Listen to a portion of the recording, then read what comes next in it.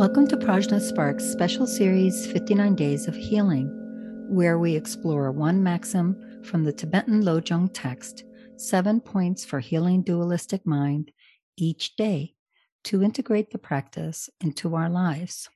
Today is day 29, and we're in the midst of point 6, healing promises. Maxim 29 reads, detox your inner fuel. Let's think about what this inner fuel might be. Certainly, it can mean all of the stuff that literally drives us, that fuels us on a day-to-day basis. If we're being fueled by various kinds of emotional and mental states that are causing havoc with our mind, our heart, and our life, that's an easy place to begin this detox process. It can also mean what we take in, the food that we feed our mind and heart. If we're feeding a lot of harshness, violence, difficulty, divisiveness, that kind of thing, that's going to just fuel this very dualistic mindset, this habit of putting things in boxes that are very limiting to the full spectrum experience of whatever that thing may be. What this maxim is inviting us to do is to get to the most primal of our motives, that sense of self, which we've been talking about throughout, which we perceive of, generally speaking, as lasting, independent, and unitary. There may be other ways that you connect with that. And this is a really good time to pause, think back to Maxim 19, that all of the Buddha's teachings have a single purpose: to uproot that mistaken idea of a truly existent self. And think about how that idea of a self turns into motivations that are not the best fuel for us.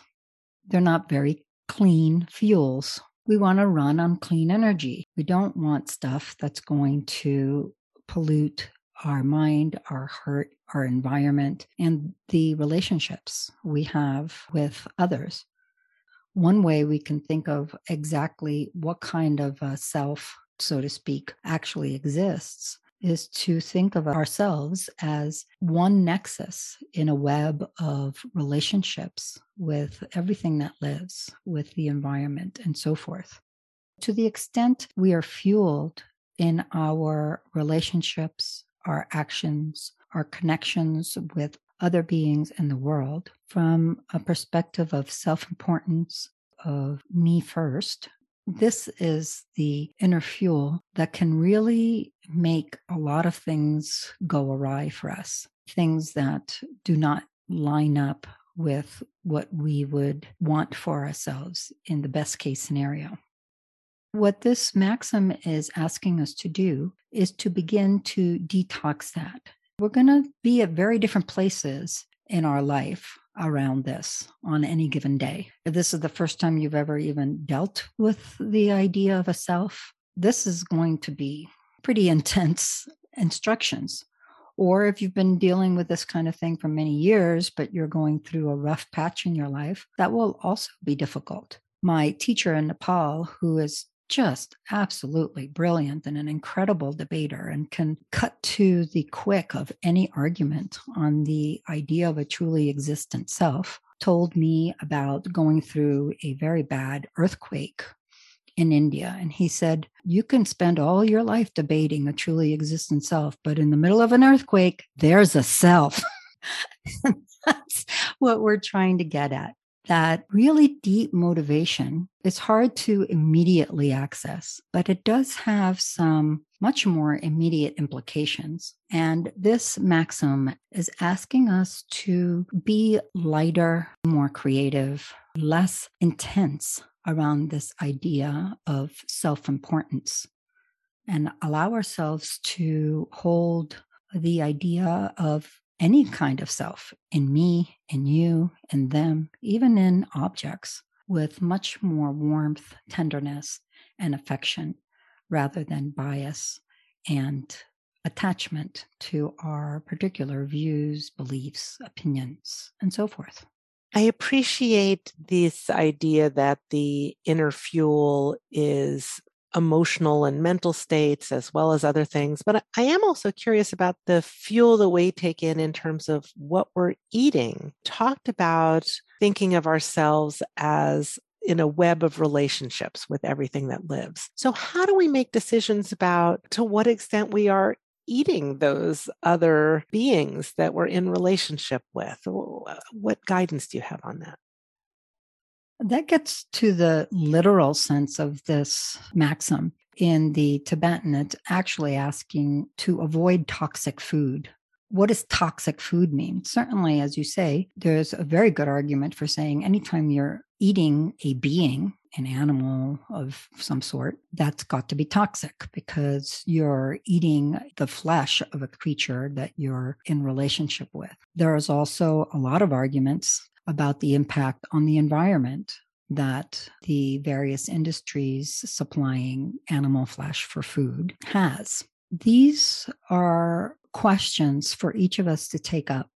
I really want to stress that there aren't any pat answers. There aren't any one size fits all answers to these things. It's really more leaning into the questions in our own individual circumstances and feeling the implications that is going to detox the situation for us. The Buddha didn't teach so that we would all become vegans. He teaches so that we all become Buddhas. I really like that distinction that they're not necessarily the same thing. You don't have to be vegan to be Buddhist. You don't have to be vegetarian to be Buddhist, but the feeling, the implications of whatever it is that you are taking in. I know I've heard people talk about this in terms of, even if you're eating vegetables, there are animals that have died, the insects that they died when they're clearing the fields that, I've heard people talk about it in terms of it's better to eat part of a cow than to eat a shrimp cocktail with 12 beings rather than part of one. So I've heard lots of different ways of thinking about it. And so it seems like that really gets at that. There's not just one answer. There's a lot of ways of thinking about it, but the importance is putting some attention to it and really experiencing what the implications are of that. I don't want to make light of people who choose to be vegan or vegetarian because of ethical reasons. I'm vegetarian and I have been for decades. More recently, I've had health issues that require me to eat fish a couple of times a month. And I've had to make my peace with that. It's not something I'm particularly pleased with. The important thing is that whatever decision we make, it's not a decision we make once and check the box and we're done. We engage with that in a sense of presence, not so much about guilt or shaming ourselves, but with a sense of presence all the time. We need to detox self-righteousness about being vegan or vegetarian as much as we need to detox the callousness or casualness, just eating anything in sight without thinking. This maxim has a much more inward intention.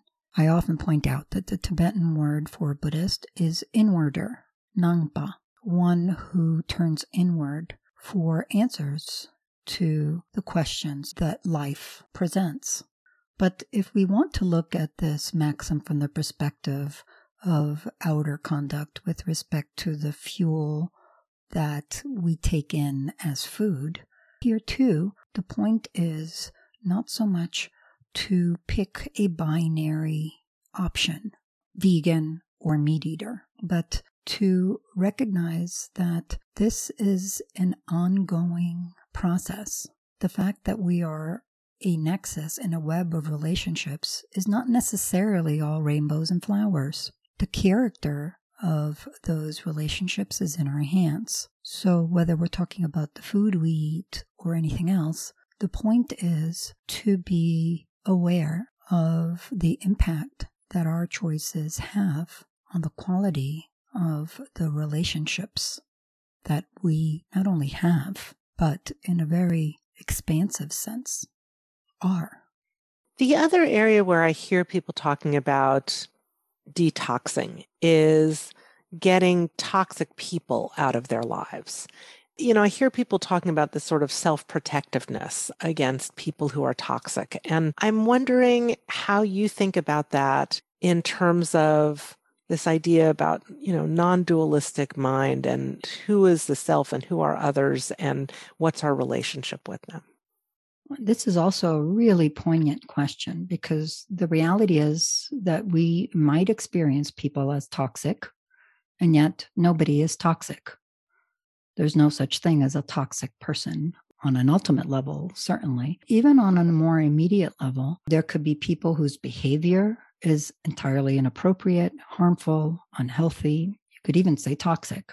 Or it could be that we're not in a place where we can handle it. There's any number of different explanations for what are called toxic people. I'm not a fan of the phrase. We may not be able to interact with somebody on a given level. We might need time or distance with particular people to set up wholesome boundaries, spaces where there is mutual respect. This is precisely why the non-dualistic perspective is helpful. To say that we're working with this from a non-dual perspective doesn't mean that we go from calling somebody a toxic person to saying, oh, come on in whenever you like, 24/7, 365, I'm ready for you. That's not non-dualism. It's just the opposite dualism of the first dualism. That's not what non-dualism is about. It's about a lot more fluidity, a lot more immediate responsivity in any given situation, in any given time, rather than just crossing somebody off a list because they're toxic. More likely than not, that person is going through whatever it is that they're going through, and so are you. And that means that, at least for a time, and maybe indefinitely, there needs to be some space, some distance, some way of handling the situation. And that's appropriate. But to sort of seal somebody in that box of toxic person, that's just feeding dualistic mind, another fuel to detox. Instead, this maxim is encouraging us to turn inward, to find what's happening in our experience that's manifesting as boxing someone in this quite rigid category of toxic. Of course, whenever we're talking about non-dualism and we still have a very ingrained habit of dualistic thinking, it's not going to be non-dual per se, but the approach is one that encourages more openness, freshness, and sensitivity to our circumstances. This has been Yeshe and Tanya on day 29 of Prajna Spark Special Series, 59 Days of Healing. Tune in daily for more maxims from the Tibetan Lojong text, 7 Points for Healing Dualistic Mind. Check the episode notes for more resources, follow us on Twitter, Instagram, and Facebook at Prajna Sparks, and email us at sparks@prajnafire.com with any questions. May all beings benefit.